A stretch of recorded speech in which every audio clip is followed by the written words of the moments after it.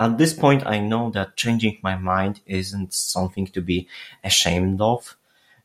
Even the most intelligent persons on our planet have some false beliefs. No one has a monopoly for truth. If you are a scientist, for example, physician or mathematician, you can be wrong about a lot of other stuff like religion and philosophy. No one has like ultimate knowledge about our reality.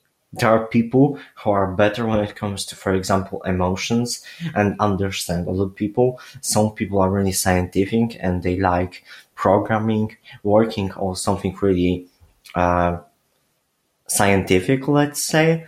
So each of us have their field where they feel expertise, and that's why we need to approach ideas of other people with honesty and with will to understand them, because they can show us something from their field which will make us better people.